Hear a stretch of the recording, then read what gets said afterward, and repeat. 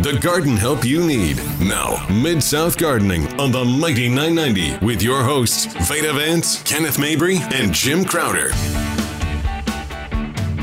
Good morning. Good morning. Welcome to Mid-South Gardening. I'm Veda Vance. We're here with Kenneth Mabry and Jim Crowder. Good morning, y'all. Good morning, Miss Veda. What Howdy, a howdy. crazy weather week, hadn't it been? It has been. It has been. You know, it started out crazy. cool in the early part of the week. Now, hey, first of all, I'm not complaining. Yeah, I love it. Here it is, May, and I'm telling you, it's felt great. But a little cool, a little chilly for May, and then it started to warm up a little bit to me yesterday. Yeah, Of course, it's still in the it did. 80s. Right. And this morning's 50, so I think it I'm going feels to die great. when it gets in the 90s I and know. 100s, you Yeah, know. we always worry about that. And then it's just daylight as can be.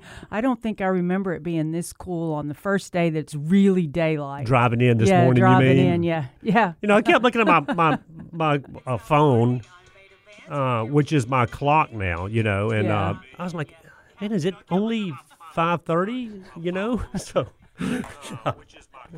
I'm listening to our show yeah, Jim's on got to hear. Jim's He's phone. trying to figure out how to cut the And volume I down. am technically illiterate here. But if you want to give us a call, guys, this morning, really easy, 260-5926, 260-5926. And, of course, Veda, they can see your beautiful face Oh, on thank you, Facebook Kenneth. Live. All they did just go to Facebook Live, the Mighty 990, and there you are. Ready to go, ready to go. We want to hear your gardening questions. There's not a question that's too silly. Yep.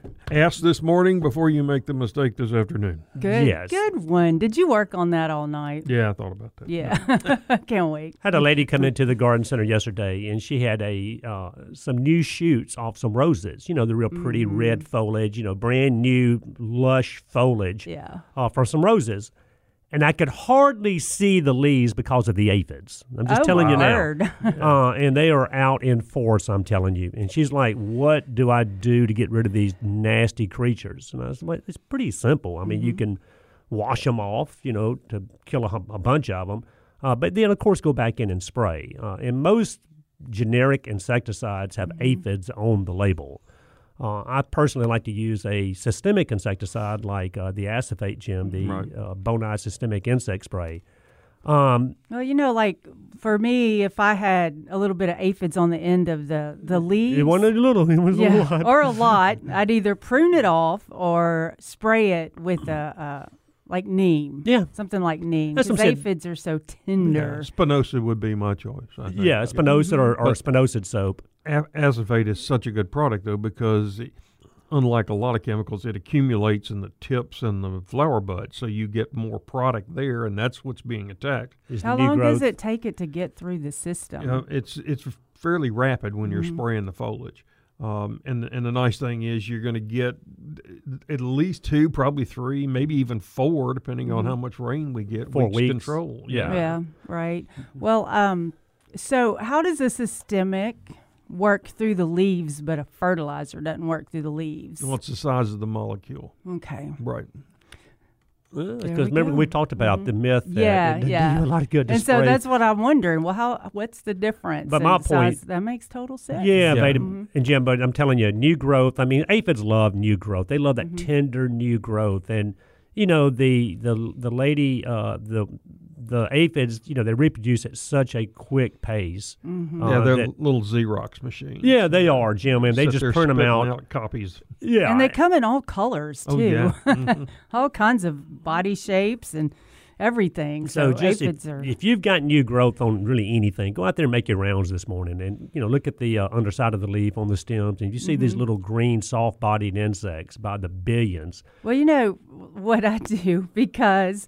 Okay, like I like to squish the bugs on the end of the aphids and all, but when God. She likes to do it the I know. old-fashioned way. But this is why that happens. When I was growing up, I always walked through the garden with my granddad and looking at everything. And if he saw a big tomato worm, he pulled it off and just pinched it real Yeah, hard. that'd kill it. I mean, we did that for years and years. So now I see bugs and plants. I'm like, okay, I'm just going to pinch them off. You better That's get ready to do a lot of pinching, young That's lady. right. I think it all depends on what you plant in your yard, on how much you have to use Yeah. of anything, how much pinching you have to do. So, but get rid of those aphids, and regardless of what you're spraying with, and we mentioned, you know, the Bonide systemic insect spray, neem oil, spinosad Spinosad, soap or spinosad by itself, permethrin. I mean, they all get aphids.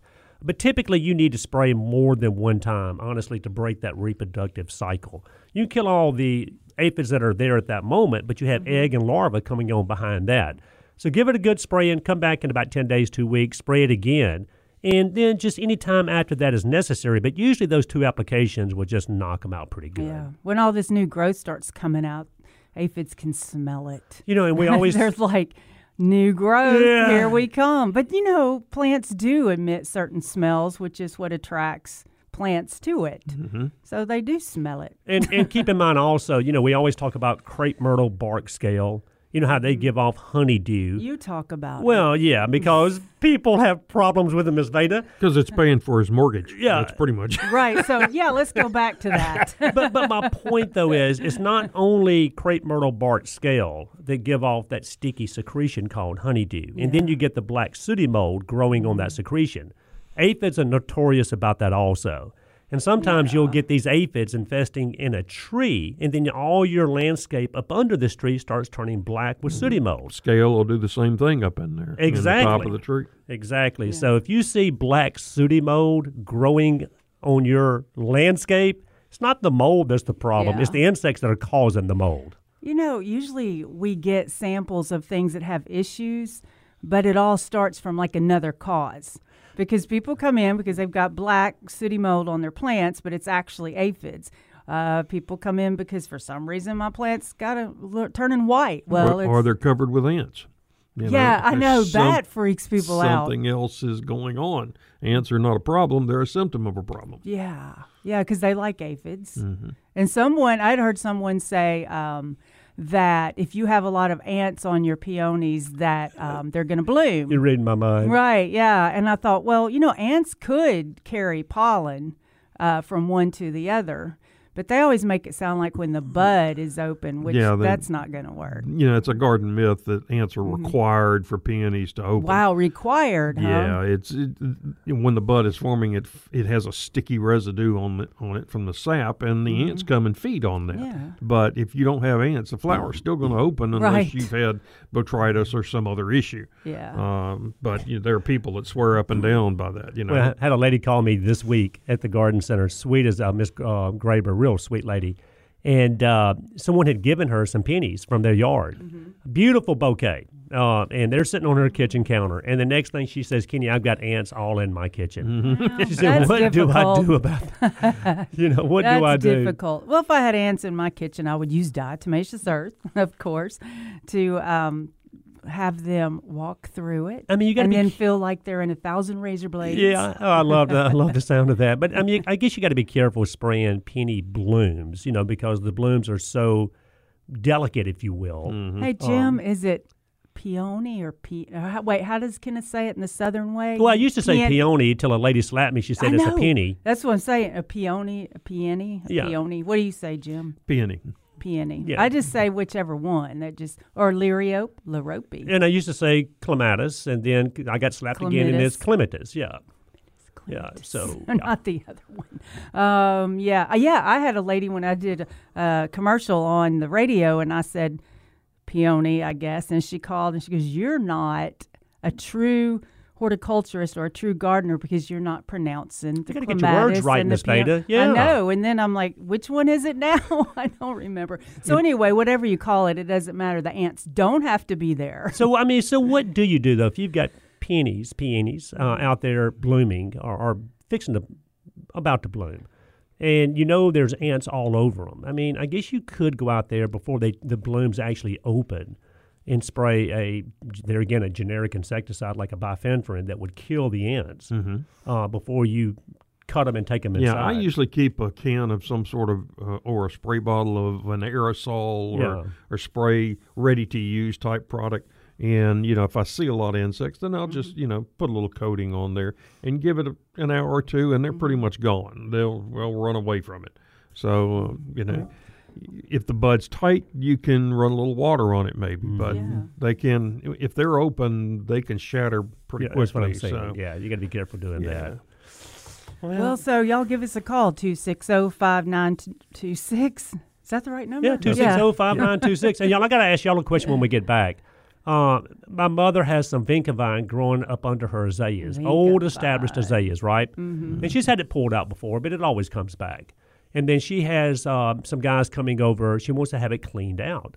Well, they said, well, yeah, the way we're going to clean it out is just spray with Roundup.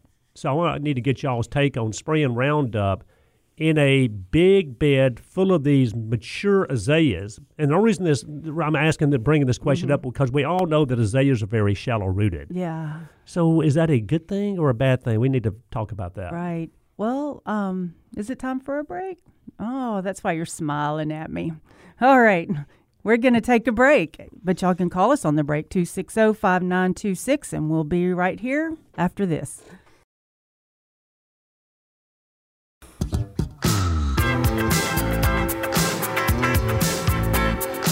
Good morning. Welcome back to Mid-South Gardening. You're here with Veda, Jim, and Kenneth. I think we were talking about spraying the vinca vine. Yeah, up under the azaleas with Roundup. And, we all know technically if you use a Roundup type product, whether it's Roundup, Kills-All, Decimate, they all do the same thing, that they kill technically anything that's green and growing. But the beauty of those products is they don't penetrate through the soil and kill everything around them. It only kills what it comes in contact with. In fact, basically when they hit the soil, they're disactivated. But my question was, since azaleas are so shallow-rooted, and there's so many big azaleas in there, and the roots are going to be just, intertwined with each other, the whole bed area is going to be nothing but azalea roots. What do y'all think about going in there and spraying a Roundup-type product or Roundup to kill that vinca vine and not potentially hurt the azaleas through any kind of root absorption? This is Jim. Well, they're not going to be absorbed through the roots. Even though they're shallow-rooted like that. Even though they're shallow-rooted, yeah. Only way it works is Roundup works by getting on green tissue, and it inhibits an enzyme necessary for food production. And so it doesn't do anything to the roots. Now, we're not saying go out there and drench the bed with Roundup, but I'm talking about just spraying a fine mist with a pump-up. Usually a mist is all that you need. Yeah. The coarser the spray, the more droplets you get, which tends to run off the plant. True. So, but the issue is the applicator, the person that's doing it, okay? If you've got it in a pump sprayer, you're going to get some practically invisible mist that you're just not seeing. Can drift upward and get on the lower leaves. So there is that potential. I would much rather wick applicate it. Mix it up in a bucket, take a sponge mop, go in there and just wipe it. Gotcha. And maybe add a little extra surfactant to make it stick to it.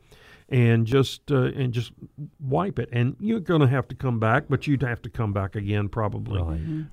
You've got so much carbohydrates in that massive root system of vinca that one application is probably just not going to quite get it. But so what you're saying is, if we see people outside with their sponge mops mopping their plants, it's really okay. Just know that they're not crazy. They're being safe. So you get a bucket, put your stuff in it, squeeze that. Okay. Yes.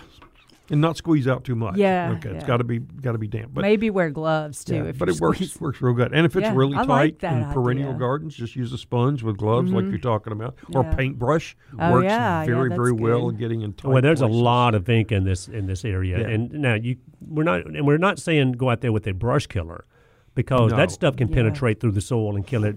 Everything that's in that bed. But we're talking about Roundup in particular. Yeah, that's a good point, because what are the things in the brush killer that makes it different than the Roundup?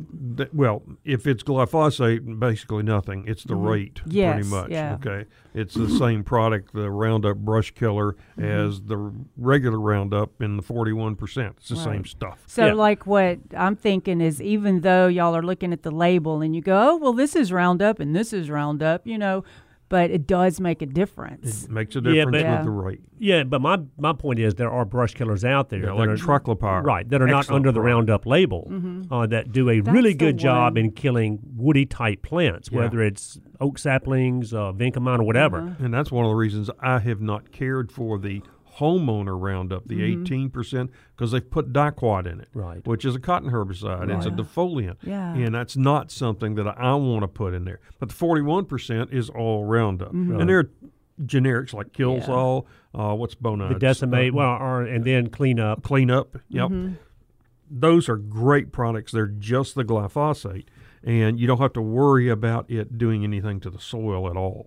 Yeah, so that's a good one. Now, the other one that I was interested in, and I have a hard time saying it, which I'll just said, the triclopyr. Triclopyr. Yeah. Which is in most of your just typical brush killers. Right. And that's like a great one, isn't it? Yeah, for but the you don't want brush to use versus that. the Roundup. Yeah, but you don't want to use it in a bed. Though. Yeah, right. Yeah, but you can do, one of the best nice things about, you can mix triclopyr and Roundup and go through wooded areas and kill privet during the wintertime because it's got foliage on it, but not do anything to your ephemerals. It won't bother anything like that because the rate you're using is so low. And it's a good way to get rid of privet and undergrowth that you don't want. Kenneth, do you know what ephemeral is? An ephemeral. What's an ephemeral? Ephemeral are things like May-apples that come up early in the spring when there's still sunlight penetrating through the woods, and then they fade off when we get hot and they're gone. They're still there, but they're just waiting for the next spring. Is that like a trillium? Yeah. That's a perennial? No. That's an ephemeral. Ephemeral. And let me say this also. We've been talking about the word Roundup, which has a stigma to a lot of people behind it because of the lawsuits and all that. The new product is, I mentioned Decimate. Decimate is it's a liquid. It's a concentrate that you dilute it. It works just like Roundup. It's not Roundup. It's very close. Glufosinate. Exactly, Jim. But it's not Roundup. So if there's a scare out there for whatever reason, you don't want to use the word or don't want to use the product, Roundup, Decimate is the product that you'd want to use because it does the same thing. It's been around a long time. In fact, just like there are Roundup-ready crops, there are glufosinate-ready crops. Oh, yeah. It's been in the agricultural business for a whole long. It was introduced into retail many years ago as Finale. You're exactly right. But because Roundup had such advertising behind it, it never really made inroads.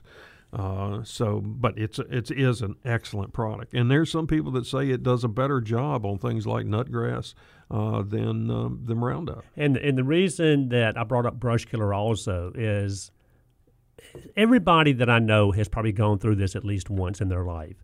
Crepe myrtles are absolutely beautiful. They do what they're supposed to do here in the South, right? I mean, our crepe myrtles are the northerners' lilacs, okay? But if you ever get rid of a crepe myrtle, you cut the thing down and you grind out the stump, you dig it up. I don't care what you do to it. You're going to get sprouts from where that crepe myrtle used to be. Indeed. It's going to happen. And to me, I had a lady ask me, she said she wanted to kill the crepe myrtle sprouts, but not harm her Bermuda grass.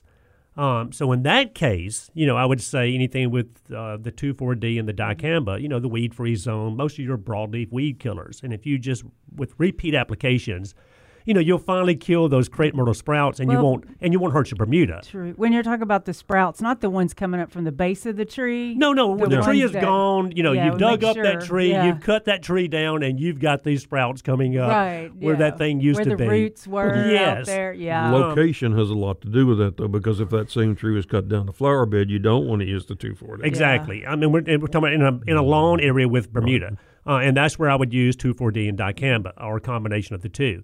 But now, if I had my choice, I would rather use a brush killer on those crepe myrtle sprouts to kill the crepe myrtles. In fact, there are brush killers that have 2,4-D and dicamba in them also that, you can use to kill those dang sprouts and not potentially harm your Bermuda or zoysia lawn. So keep that in mind also. You know how many numbers of seeds that one dandelion plant puts out? You mean the ones that you just blow into the wind? Yeah, 15,000 seeds for one dandelion. And you wonder why you have dandelions in everybody's yard, right? Right. Thistle is 680 seeds. This one's what was crazy. The common mullein. 223,000 seeds per plant. So, people really freak out because they keep getting weeds, but look. Yeah. That's how many people blame the mulch company for nutgrass, Right. Put the mulch down, nutgrass comes up, and obviously the seed came with the mulch. But it doesn't. Right. The seed's just sitting there waiting for you to cover it. You know how many seeds come off my tulip poplar tree in my front yard every year? Right. The one that I still hadn't cut down yet. And some seeds live 20 to 40 years in the soil, and when you turn them, there they are. Yep. We'll be right back.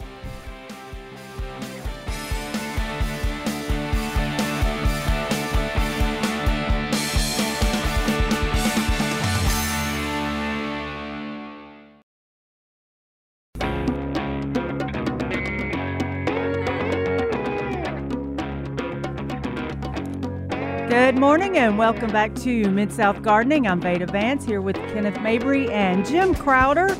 What a group you have this morning to listen. Yes. Good morning to you again, Miss Veda and Jim. If you want to give us a call, 260-5926, 260-5926. And of course, you can go to Facebook Live, shoot us a text, any question that you have, and you can see Miss Veda right there.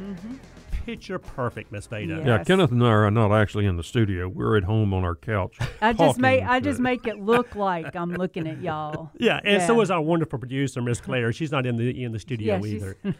Oh, wait, we don't have to do that anymore. Hey, I proposed a question a while ago when we were on break is, this is the time of year people start thinking about sod, whether it's Bermuda or zoysia. As far as the prep work, guys, because I know a lot of people go in there, they'll buy 10 pieces of sod and just take them home, throw them on the top of the dirt or the grass they already have, put them as tight as they can and start watering and just see what happens. But, Veda, you've been in landscaping before. You know that's not probably the best way to start off, new, beautiful sod. So what's the deal with sod? When people come in and get sod and they take it home, what should they do? Just take it and throw it out on the yard. That's what I just said. No. No, okay. Technically, like if you were filling in, you definitely, which is horrible to do, but there's two ways you have to dig the soil out to make it even. Right, to make it level, because the sod's got dirt on the bottom of it, right? Yeah, and then, you could add a little compost there to make it root quicker. And this has happened when we plugged it in. We put in compost in the soil, and of course it gets around the grass and all. And then you put the sod in there, and then you've got this nice green spot because of that where you wonderful extra compost. treated, and then the rest of the yard. And so then I tell them, well, you can get a truckload of compost, dump it out, do it through your yard, or you can get some humic acid and spray that. That would be like it, but definitely. And then some people, I don't think you have to till. You don't have to till your entire yard. Your front. If you just spread compost out and make it smooth, put and your come back stuff and lay it down. in, and just get it as tight as you possibly can. Had a guy come in yesterday, and he had laid some sod, and he had last year, and of course he had about a half an inch, 3/4 of an inch gap between each piece. He didn't have them just really tight, and he said it was like he said I almost brought you a picture, because in every crack, every gap. I've got weeds coming up. And I was like, yeah. And he said, because he went out there last year and he did till his whole front yard, raked it smooth, put the sod down. But like I said, he had gaps in between. And, I said, well, like you said a while ago, when you go out there and till a front yard to start over, I mean, you can spray Roundup to kill everything that's there. You can till it and rake it all smooth, and then you're ready to go.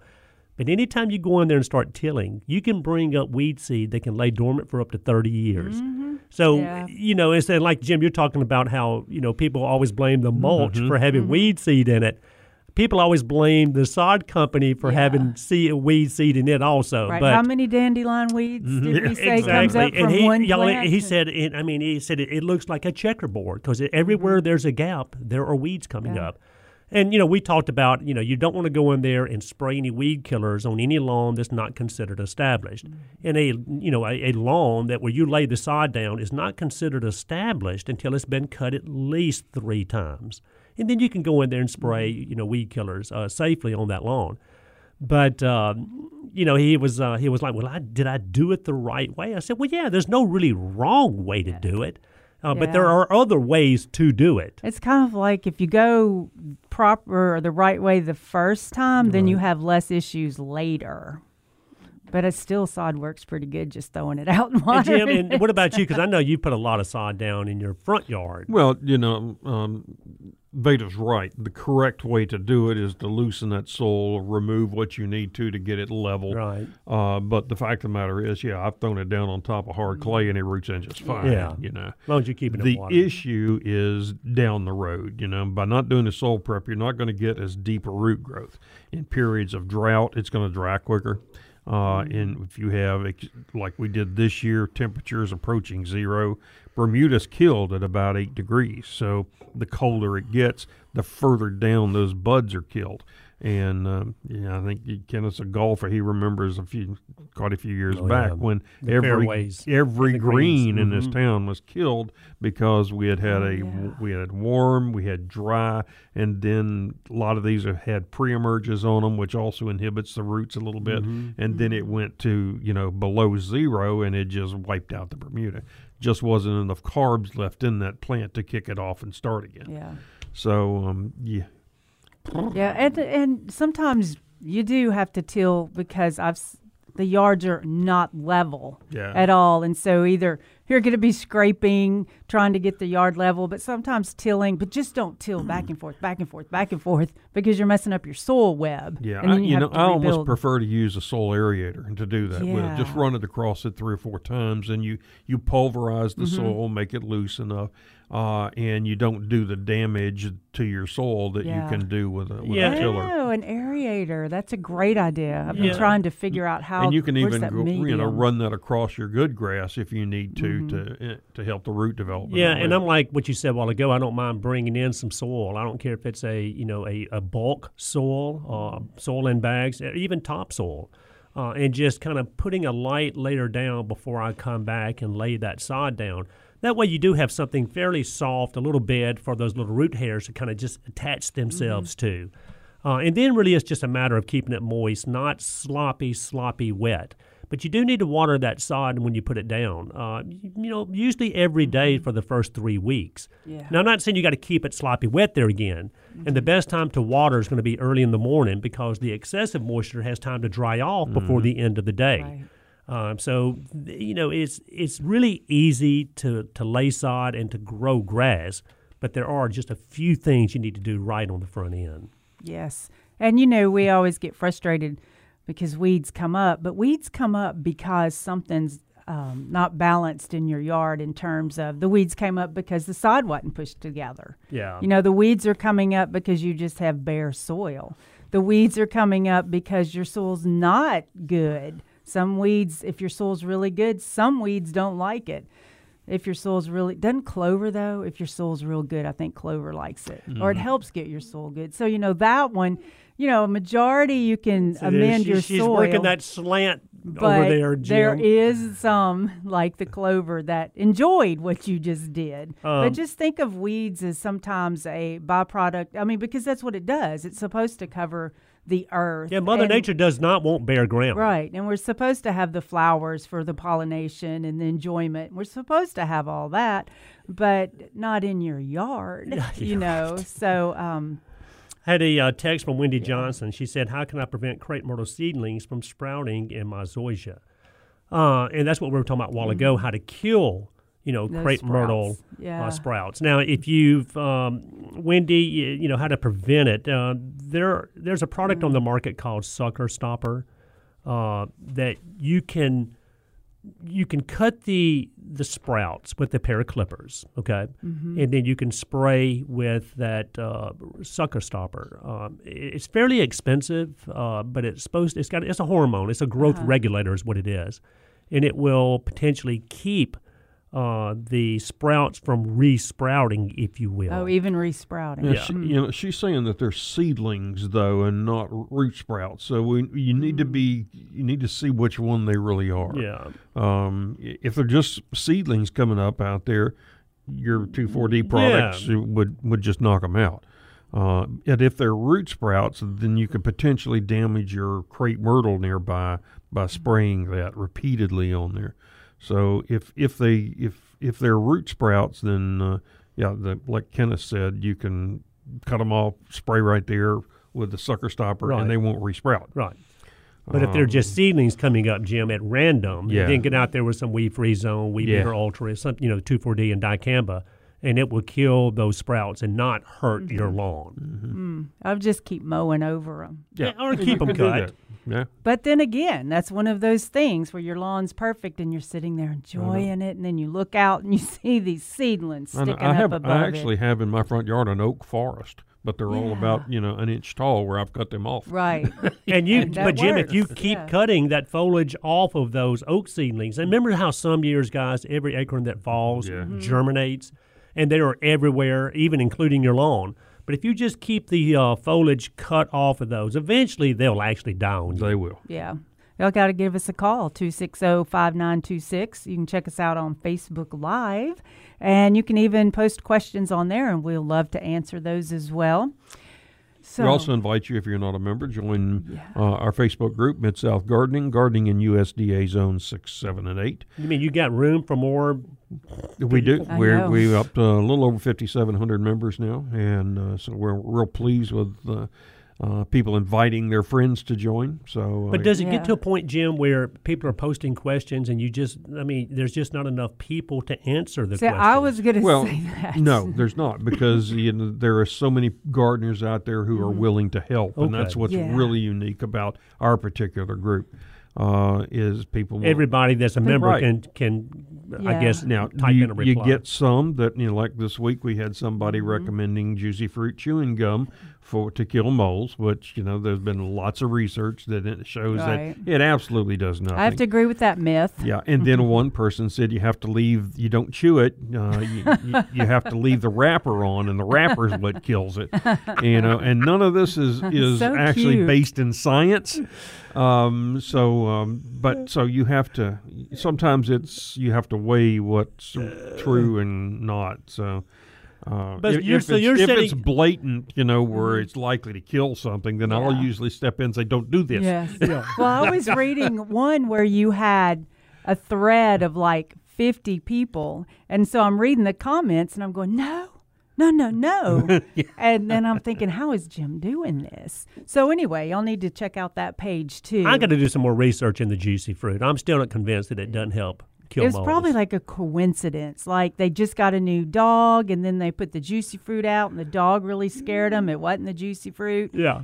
These little coincidences sometimes is how I think You myths can are do born. all the research you want. Well, I want wanna- to kill your I want to moles. give people hope if they've got moles, If they okay? can just do they even make juicy fruit anymore? Oh, yeah. Oh, yeah. Okay. Oh, Man, yeah. one of my favorites, but I haven't in a while. So, break. You know where what we're chiclets supposed to be came going from? to. Oh, where? Remember chiclets? Yes, I love chiclets. Okay, chiclets were actually made by the son of Santa Anna, who was leading the Mexican army against the Alamo.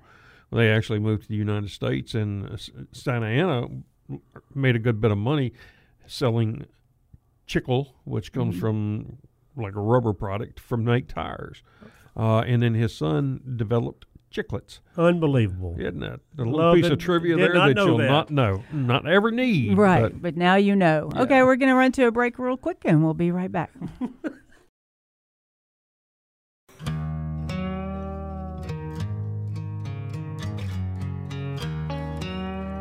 Good morning, and welcome back. That music makes me talk slow and quiet. Good morning, and welcome back to Mid-South Gardening. Let's go ahead and take a caller. Good morning, Marion. You're listening to Veda, Kenneth, and Jim. How can we help you today? Good morning to you.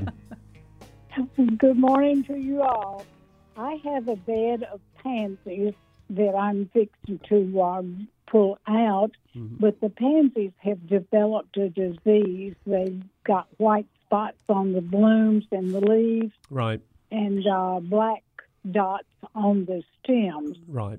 Do I need to do anything to the soil before I put my sun patients in? I mean, just because you're seeing a fungal pathogen or fungal spots on the pansies does not mean that you're going to see that on the sun patients when you put them in. The pansies are just really struggling now because of this time of year. When the warmer it gets and the longer into the year it gets, they just start to die back. So they're on their way out anyway. Now, does it hurt to go out there and get the sun patients planted and come back and spray a broad spectrum fungicide? It doesn't hurt anything. But I don't think you need to run out there and do it, Marianne, on the sun patients just because of what you're seeing on those pansies that are dying back anyway. Okay. All right. Oh, So thank you. you're Thank welcome. you. Thanks for calling. Yeah, I always prep my soil. Yeah, most of the diseases are fairly specific to what they'll attack. So, likely it's not going to be an issue. No, and like I said, and the pansies are looking ratty this time of year anyway, and I've seen that on other pansies. But no, just get those things out of there, and I agree with what Veda said. I'd still go in there and do a little soil prep, add a little compost, to the holes or to that area that you're going to plant those sun patients, and rake everything smooth, come back and plant, lightly mulch it in, feed it, just all the things that we normally do. But I don't think you have to worry about a disease because of what you're seeing on the pansies. Right. Now with the vinca, the periwinkle, which you had planted, we know that, or actually I have not heard in the past couple of years, and things changed so much. Oh, yeah. You used to not be able to plant your vinca back in the same soil that the vinca died from that aerial vinca phytophthora. wit, Yeah. So, and then I was like, well, okay, that fungus is in the soil. You remove the plant, you add some good compost and organic nutrients, and the good fungus eats the bad fungus, and then so go ahead and plant back. But what do you say, Jim? Normally I would wait 2 to 3 years before replanting vinca back in the same spot. Yeah. If you had the dieback. If you've had that issue, just plant sun patients or something else until vinca's tough to grow here. Our humidity is just really rough on them. Mm-hmm. So and the biggest thing with vinca too is people tend to overwater. They do, yeah. It wants to be fairly arid and dry. Yeah, when I was in Texas, it grew great there, but you could never overwater there. But yeah, vinca does great in containers too. But I tell you what, she was talking about replanting. It's time for the pansies to come on out. I mean, we hold on to them as long as we possibly can. Shoot, after you finish painting your kitchen today, come over and yank my pansies out for me. God, Jim. I'm just waiting till the bitter end on mine. But and people do that. But I mean, they're going to start looking ratty, and it's not uncommon to see the splotches on the blooms and the leaves and all that. Because it's past the time. Exactly. And I tell you what, sun patients, and I was a little skeptical when they first came out. Here we have a patient that can take a lot of sun. I'm like, we'll have to wait and see. They are great. I'm telling you, they do what they're supposed to do. Big, beautiful blooms, kind of like the New Guineas, but they can take that sun. Yes. We have a caller, but I think we'll go ahead and wait till the break and take the caller after the break so we can get as much time in with him. And you don't want to we're good. Okay. Nope, he's not on the line. David, I was going to hold over. David, okay, call thanks. back. Oh, okay, yeah. All right. And don't get me wrong. I mean, every year poses its challenges on things that we plant, bedding plants included. Some years we have horrible insect problems. Some years we have horrible disease problems. Mm-hmm. And unfortunately, some years we see a lot of both. And a lot of that is, I guess, dictated by the weather. So, let's just hope, y'all, that we have when I say a decent growing season, I don't really know what that means, but let's hope we have a decent growing season where we're not just inundated, with insects and disease. We talked about this a couple of weeks ago. Remember the downy mildew that affected the impatiens that year? Yeah. And every impatient in Memphis died because of it. I don't care where you had it. And that was kind of, that's unusual, but it can happen is my point. We were fortunate it didn't last year after year after year. Impatiens are one of my favorite flowers. And I was really frustrated for the first time in gardening. First time. And I tell you what, for a couple of years. Let's the 100th time, 1000th time. And guys, for a couple of years, people were a little hesitant to plant impatiens because of what happened with that downy mildew. But I think most of those infected plants came in from the growers anyway. Okay, y'all, go to Facebook Live. Post some questions. You don't have to call, just post some questions. Looking forward to hearing what you have to say or reading, and we'll be right back to answer them.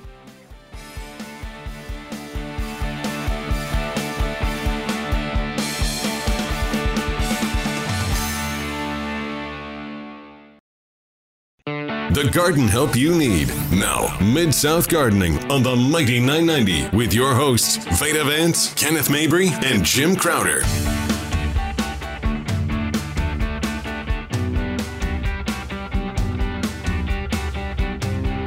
Good morning. Welcome back to the second hour of Mid-South Gardening. You're here with Veda Vance. I'm from Palladio.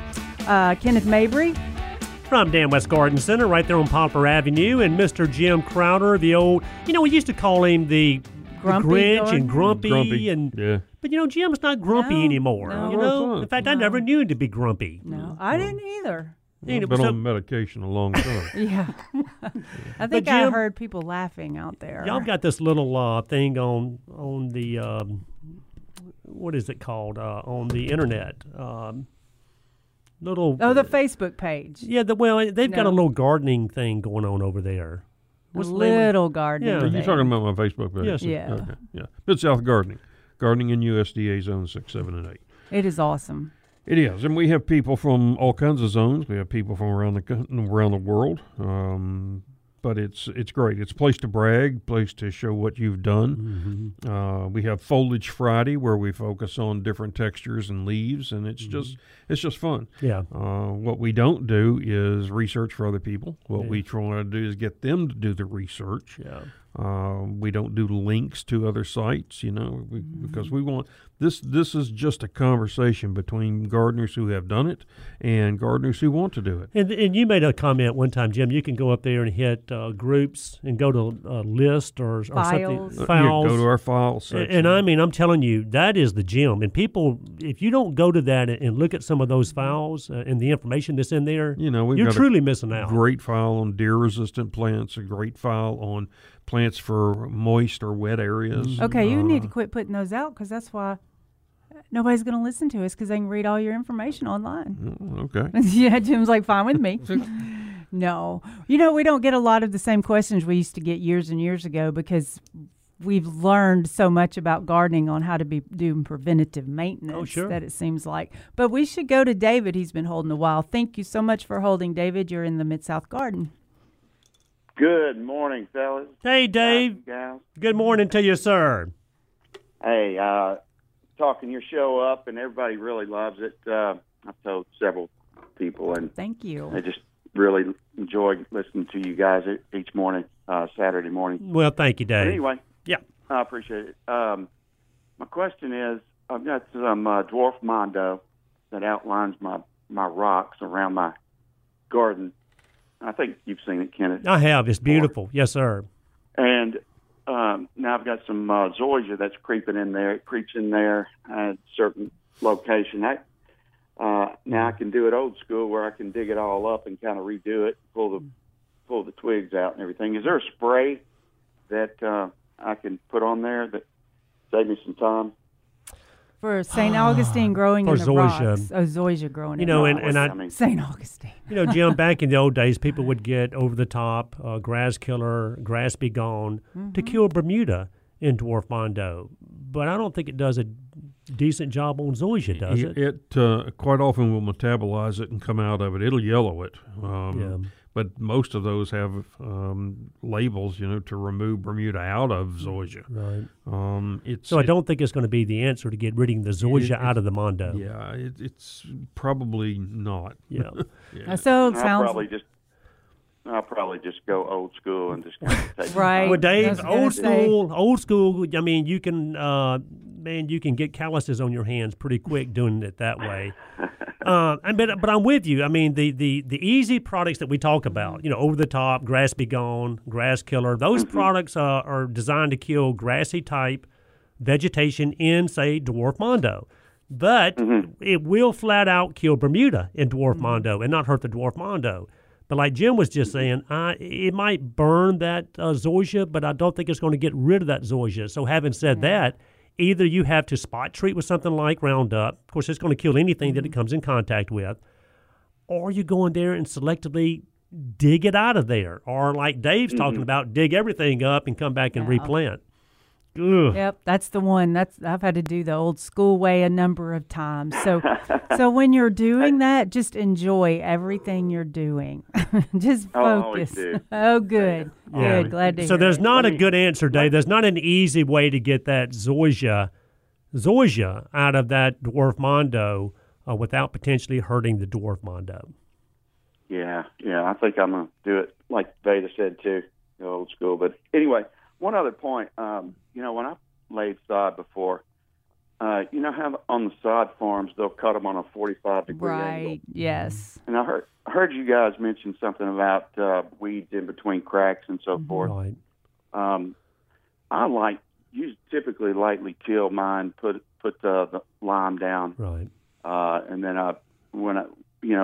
they did that on that 45-degree angle on for purpose, and that's just to puzzle it, piece it in real nice. That's what I tell Exactly. people. Get it in there just as tight as you possibly can, because I promise you, if you've got a gap between those zoysia pieces or Bermuda pieces, you're going to get something to come up through that gap. Yeah, no so doubt. what you're meaning, David, is is when you're matching your sod pieces, make sure you turn them properly so both 45-degree angles fit together. Absolutely. Yeah. Makes a world of a difference. It does. It does. You Step can back and tell. look at it. Yeah. Well, listen, thanks. enjoy your show, and always going to listen, and y'all have a great day. Thank you, David. Thanks for the call. Thanks, Dave. Good Yes, talking to you, buddy. That is that old school way. We've dug Mondo out so many times just to get all that Bermuda out. And if he's got the Mondo where it's spaced a little bit, you could actually paint it with Roundup, but then you get brown grass in there, and it's probably going to be less attractive. Yeah. You're going to have to dig it out anyway. Yeah. So, I think that's probably best. And maybe put down a barrier or leave a gap of 2 to 3 inches between the zoysia so that it And the dwarf Mondo. You can run an edger through there and trim it out or something. It's back in the old days, anytime we had Bermuda grass or grasses growing in monkey grass, Mondo grass, and a lot of other ground covers, we had to go in there and dig it out, manually get it out of there. Or spot treat, was something that would potentially kill anything that it touched. And then these products came on the market like Over the Top and Grass Be Gone. And they were great because they kill most grasses growing in a lot of ground covers and ornamentals. That's on the label. You can use it directly on or around and it won't hurt. But zoysia those products just don't do a good job on zoysia. Man, I know how to make that not happen. Don't plant dwarf Mondo next to your lawn. No, you've got to. And like Jim said, just have a little gap between the zoysia and the dwarf Mondo where you can run that weed eater line through there. Or you can spray a bead of Roundup, every 2 or 3 weeks to keep that stuff from getting in there. The brief time that I lived in Houston, they would trench. It would be a trench about 3 inches wide and 2 to 3 inches deep. Sure. For the St. Augustine, and it wouldn't grow down the trench, so they could run an edger along it, and it kept it clean. Wouldn't get into the flower beds that way. Hold on, but you're saying eventually it would grow down the trench. No, it doesn't. It won't grow downwards. It only wants to grow straight across or up. St. Augustine. Yeah, and that's pretty much true with Bermuda. It doesn't want to go down a slope. It wants to grow up the slope. That is amazing. So if you trench it like that and just keep that trench clean, keep the leaves and that's stuff what out I of do. it. It's just like edging along the sidewalk. That's what I do. Right. You're able to just go through there and zip it off, and it doesn't become a problem. That's very interesting. Yeah, you can do it now, too, here if we have Bermuda or zoysia. That's okay, because that's what we did. We always put a trench and then just told the landscape guys to, if it gets into that trench, take it out. Instead of, I've seen it where they keep weed eating, and the bed gets smaller. Yeah. And then there's this big gap of soil and dirt. We've had to fill so much sod in because they just weed eat it and they push it all the way back. Yeah, I see that all the time. Yeah. But David's yard looks, he's got a beautiful lawn. And I tell you what, he'll do whatever it takes to get that zoysia out of that dwarf Mondo. And he's got these really pretty rock creek beds in there for drainage, beautiful grass, manicured beds. It's really a good-looking landscape. And it would probably bother him a lot more than it would me to see a little zoysia growing in that dwarf Mondo, All right, I guess we'll run to a break. Start running. Well, but before we run, we're going to give people the phone number, 260-5926, 260-5926. And, of course, like we always say, you can go to Facebook Live, Mid-South Gardening, and shoot us a text there, Miss Veda. Any question, like Jim said, no question's a bad question.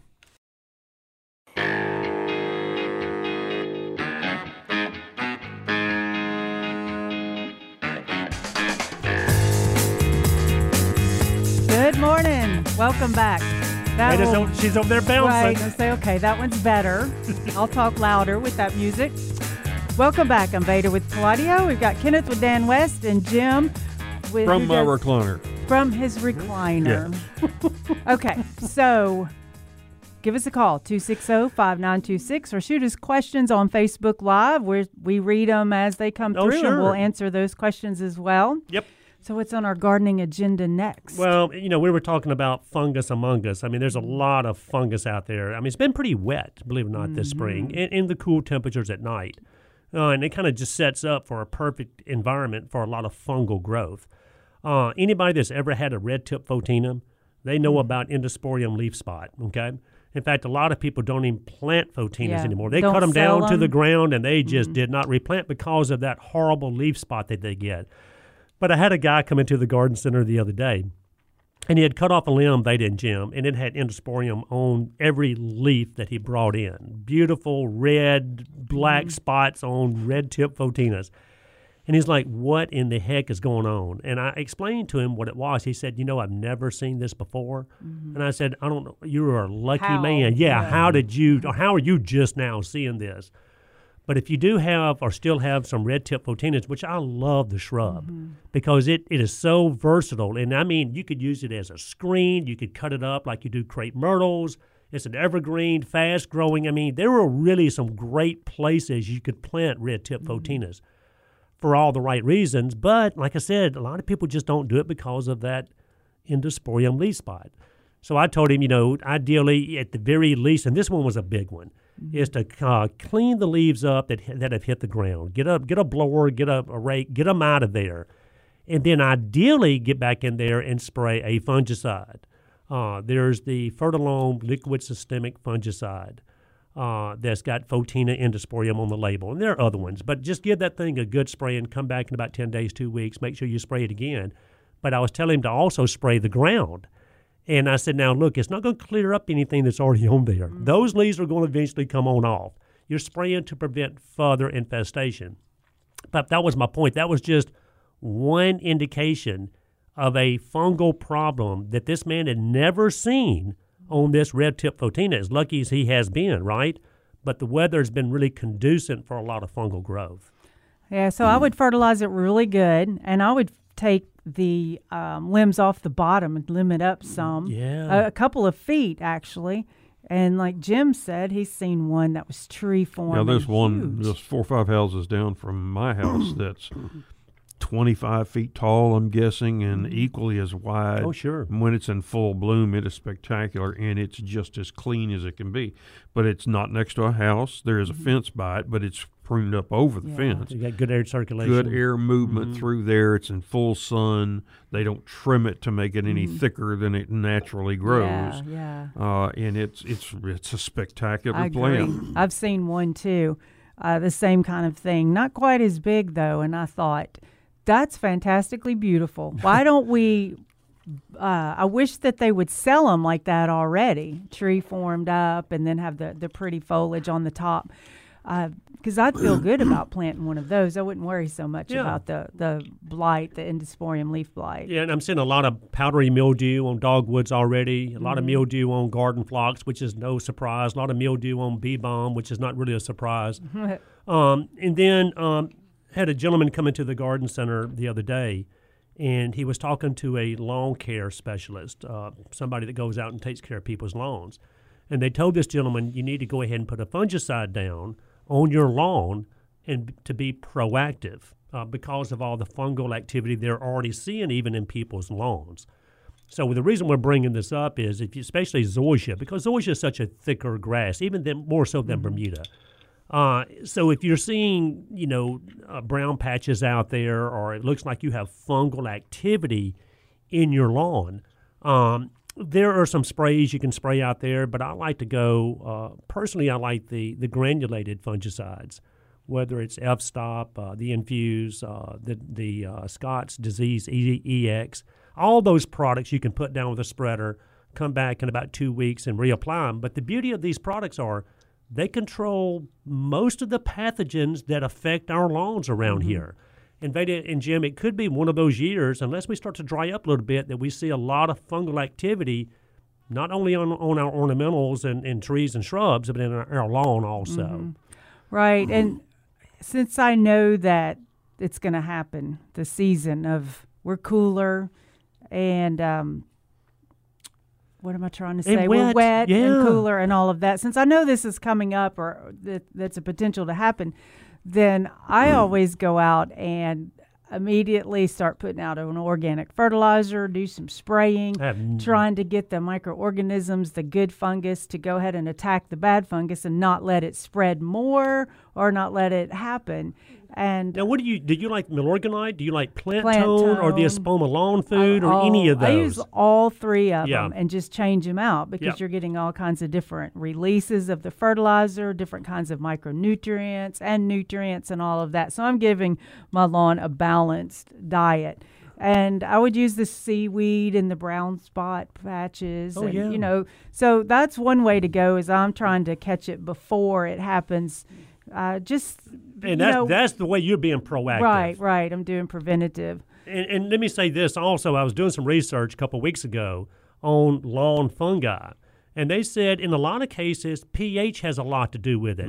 If that pH is below 6, and we always say you want a pH between 6.2 and 6.8, 6.5 being ideal for most of our lawns. They said if that pH is below 6, Jim, you have a much better chance of getting a lawn fungus with the weather that we've had than not. So that's because the grass is weak because it can't take in the nutrients because the pH is low. Therefore, it opens it up for insect and disease. Think about that. How y'all were always talking about there's an action and reaction, and something that we see is usually because of something else. Yeah. Think about you could actually get a fungal pathogen or a fungal problem in your lawn just because of low pH. I would have never. Who would have thought of that? I wouldn't have. Makes sense. Yeah, anytime a plant is not growing in its optimal conditions, then it's much more likely to be attacked by either insects or diseases. The healthier you make the plant, the better off you are. And our lawn is a living organism. That's what it is. Yeah. So keep the pH up. Grass is a heavy feeder. Well, Bermuda particularly. Zoysia only needs about half as much nitrogen as Bermuda. Fescue only needs about 25% of the nitrogen that Bermuda needs to maintain a good, healthy lawn. Right. So, as long as you're feeding it and it's actively growing, you're less likely to have issues.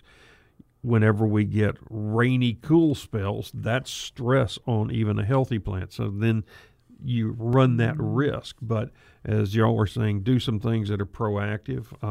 Fungicides particularly work best as preventatives, not as curatives. Right. So, but you also have to realize, too, that your lawn company is selling you a product. Yeah. But it's kind of like insurance. You may not need it, but if you got it, and you need it, it's good. Yeah. So. Now, what about pH, though, adjusting that pH, Jim? Because you made a comment, weeks ago that Mother Nature doesn't want us to fool with pH, or it's hard to change the pH in your soil. Very stable, yeah. But lime is the way to do it, of course. You put lime down, 40 pounds of old pelletized lime per 1,000 square feet, and that'll raise it, half a point? About half a point. And then what do you think about the fast lime? It's going to work faster. It still takes some time to get that done. Pelletized lime, they say actually to do everything that it's going to do to run its course, it can take up to 2 years. But all that depends on the particle size of the lime. Now, when we pelletize it, we take small pieces of lime and bond them together so that it's easy to apply. Right. But, when farmers buy lime, they buy it by the mesh size that it goes through. The smaller it is, the quicker it releases. So whether you're putting down just regular pelletized lime or whether you're putting down a fast lime, the end result's still going to be the same. You're raising that pH. Yeah. All right, we got to run to a break real quick, we'll be right back.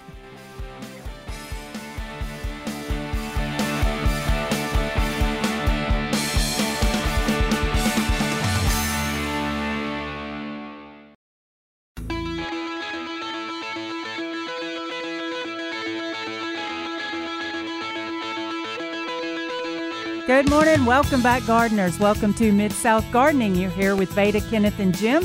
We love to take your questions, so give us a call, 260-5926. Yes, ma'am, and then you can always go to Facebook Live and go to Mid-South Gardening, and there we are, Miss Veda. Shoot us a text, shoot us a question, and we'll be glad to take care of it that way also. And the nice thing is here, you get 3 different opinions. You get one organic, you get one synthetic, and you get one correct. So whatever. Wait a minute.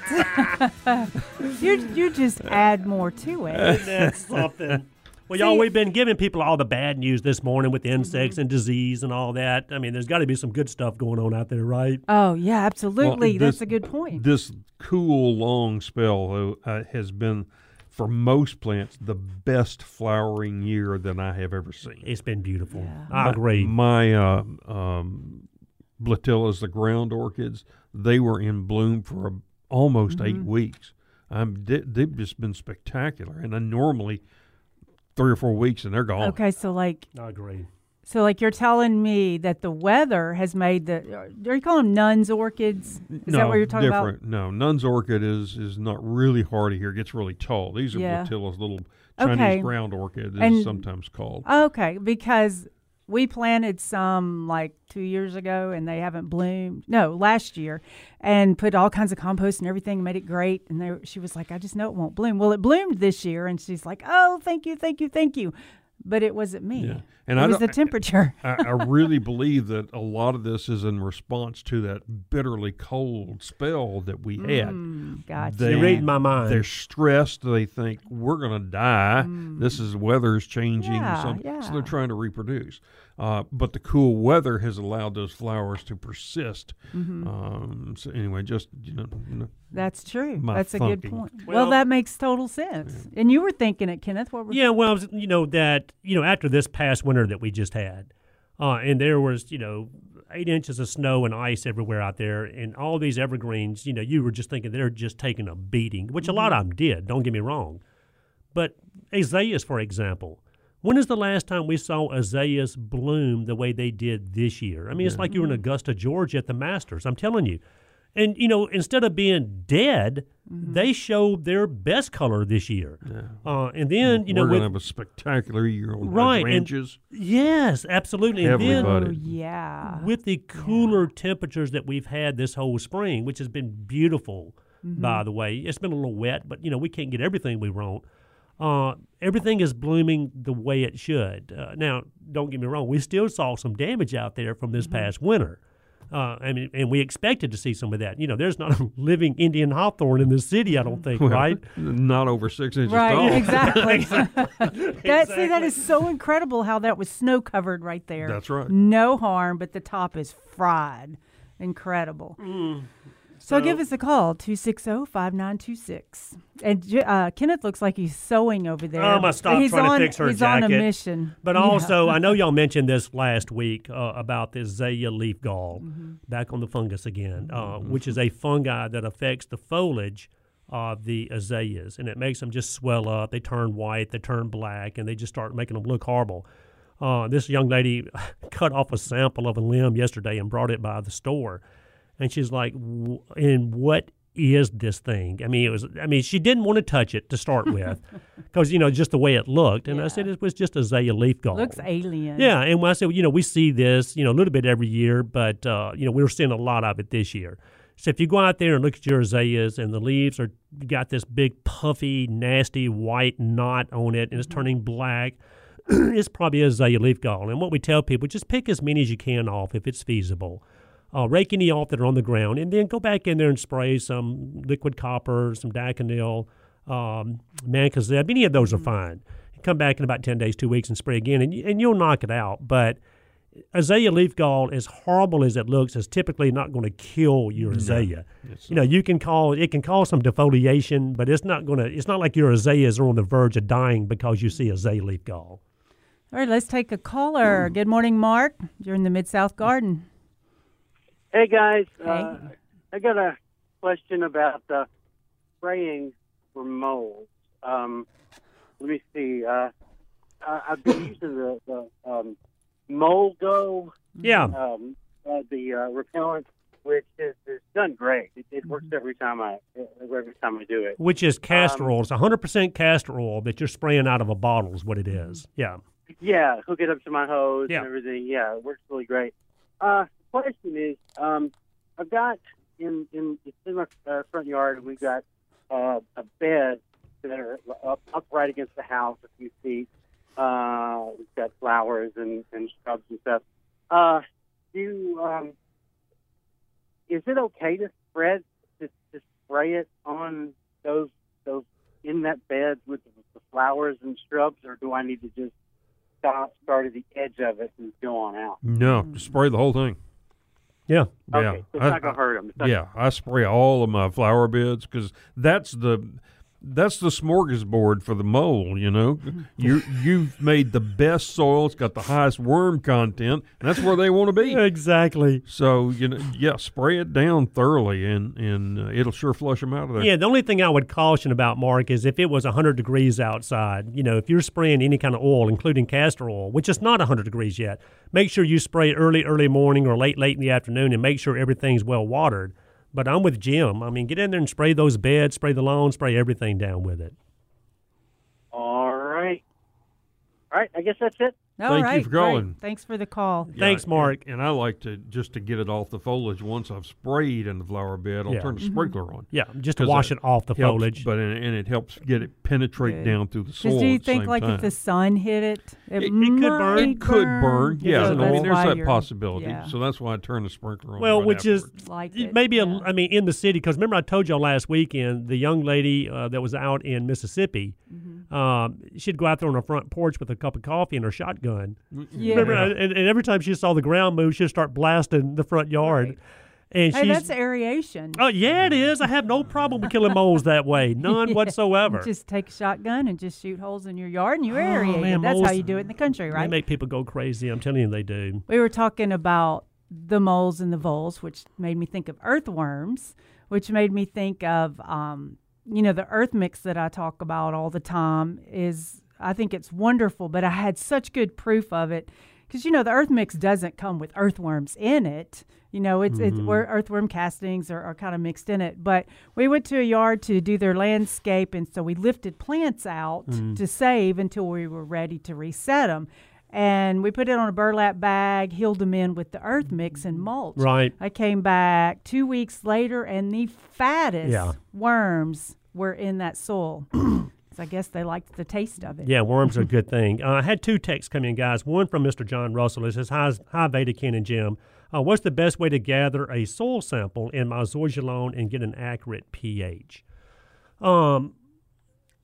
Jim, you know more about that. I mean, I know there are places in town you can send your soil to. Yeah, there's several places you can send it through the University of Tennessee. But if you do that, do you go down there and get one of their sample boxes? Or Yes, you do. And the office has been closed over at the Agri Center. So if you call, though, somebody will meet you there and get you a sample box. Okay. And there's also Waypoint Labs out in Bartlett. That's the one I couldn't think of. Yeah, it's a great place. In fact, we have their info sheets and price and everything in the file section of Mid-South Gardening. They've been very cooperative and very, very nice people. And what's the name of that place again? It's Waypoint Labs. Waypoint Labs in Bartlett. Yeah. Okay, I know I'm thinking this through too much. Yeah, but taking your sample, though, that's the important part. Yeah. And what you want to do is take 4 to 6 samples at 3 to 4 inches deep, mix them together, and then put them in that one box. Put them in your one sample and send it to them. That will get you a good average of that. So you mean take 3 samples from different areas of your yard? Yeah, you want to go around, depending on the size of your yard. If you got a big yard, take 5 or 6 samples and just mix it all together. That way you get an overall reading instead of just getting it from one spot. Right. Because you can have a place where even some shrubs like spirea sometimes can actually change the pH of the soil. So you want to make sure that you get just an average and then send them. And they'll tell you more information than you'll ever want to need. But they get good, accurate pH Now, when you send those samples in, can you have them do just a pH reading? You can have just a pH, and you can do nutrient. I mean, they have lots of different tests they can do. So I take soil from an area that's acidic, and I take some soil from another area that's kind of alkaline. Maybe, right? So, maybe. Yeah, so the acidity needs to be raised, and the alkaline maybe needs to be dropped. But how, when you mix them together, do you get right? But you typically don't. You're not going to find that. Yeah. You're not going to find alkaline soil unless you've got sheetrock or something up underneath there. Right. Not in the same lawn. I mean, you're. Let's say if I get 4 or 5 samples from my front yard and have those mixed together in one pot, and then I get 4 or 5 samples from my backyard and have those mixed together in the same box, and they analyze them, both. They're both going to come back about the same. Yeah. Because I'm not going to have really acidic soil on one half of my lawn and really alkaline soil on the other half. And then that said, you can go to garden centers and for $25 or so buy you a inexpensive pH meter. And we got them. Has no batteries in it. It lasts forever, and it's going to be very, very close. And I have one of the more expensive ones. Has the long probe on it, and it's $150 or so. But it looks so cool. It does. It's impressive, you know, when you stick that thing down the ground. But that's close enough, and to get the measurement. And like I said, I mean, just the little handheld pH meters that you buy at the garden centers. Just make sure your soil's moist so right. that you don't break that. And then on the tip of it, it has to be cleaned with a little kind of like Brillo pad. And it type comes thing. with it. Yeah, it comes with it. So that it's going to all it's doing is measuring electronic charge in your soil, electrical charge. Yeah. So it'll do for government work anyway. Yeah. Yeah, so John, surely that'll help you out, buddy. If you have any questions at all, just be sure to let us know. But pH is important. People do need to check and see what that pH is from time to time. Right. So we're going to head to a break, but do we have another question too? When we get back, we're going to talk about this question from Bob. He said, how can I get rid of creeping Charlie? Half of the green in my yard is weeds. We'll be right back.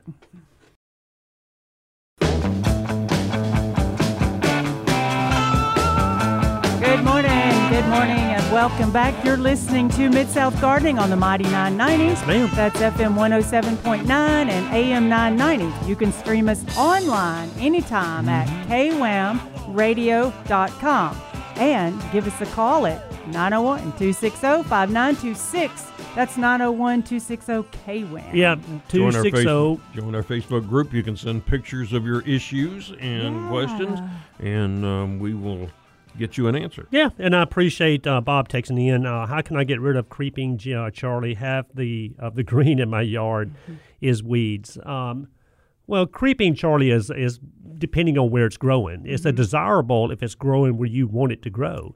It's considered. We sell it all the time. Yeah, we do a lot of it, but it's considered a weed if it's growing where you don't want it to grow. Absolutely. But if you have weeds in your lawns, the first thing you got to determine is what kind of grass do I have. If it's Bermuda or zoysia, most of your typical weed killers you can safely use in Bermuda and zoysia.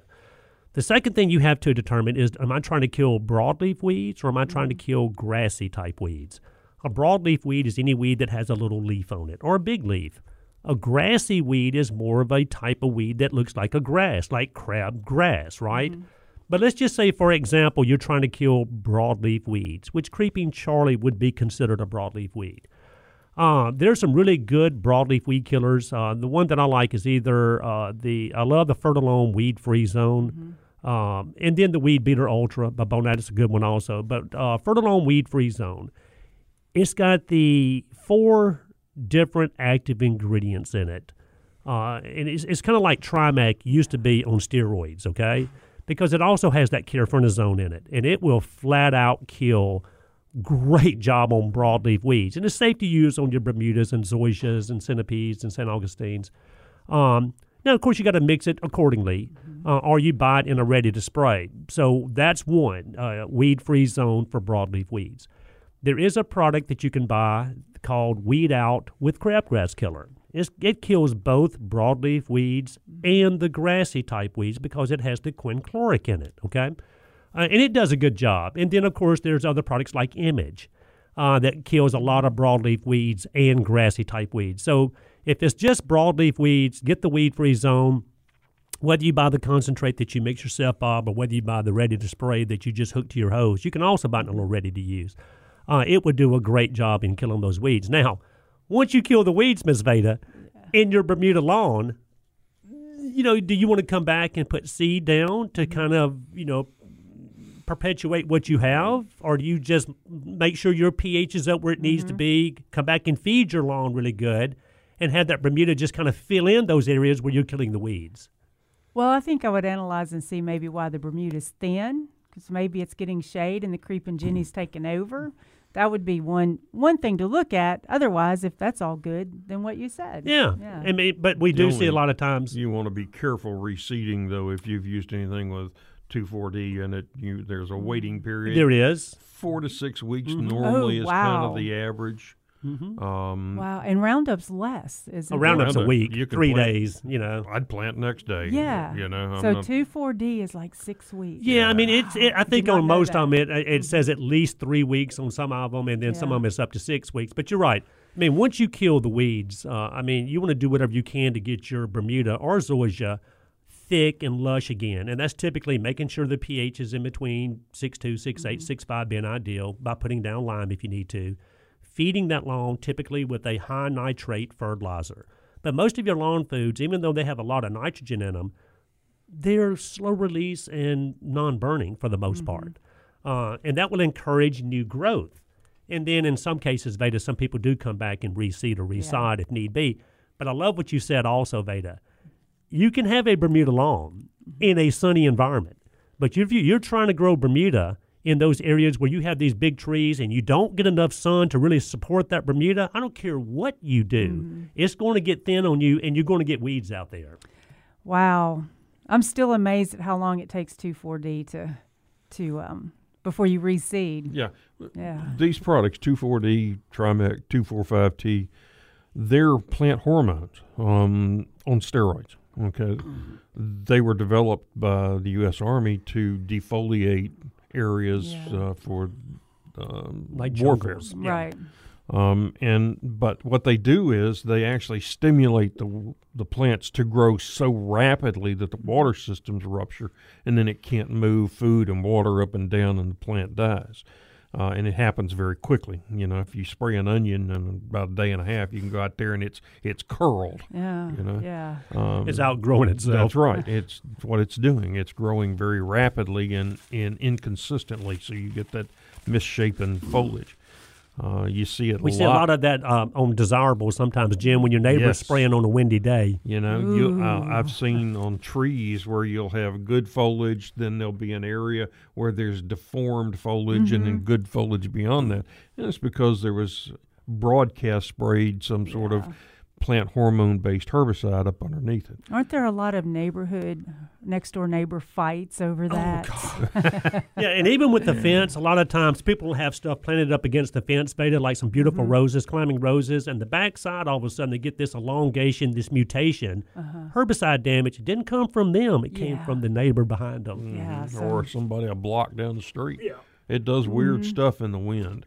Yeah. Most of these plant hormone-based plant will. Darn, we're out of here. No. Anyway, make sure you read the label before you go back and reseed. Right. So it's been wonderful with y'all. You've been listening to Mid-South Gardening on KWAM, the Mighty 990.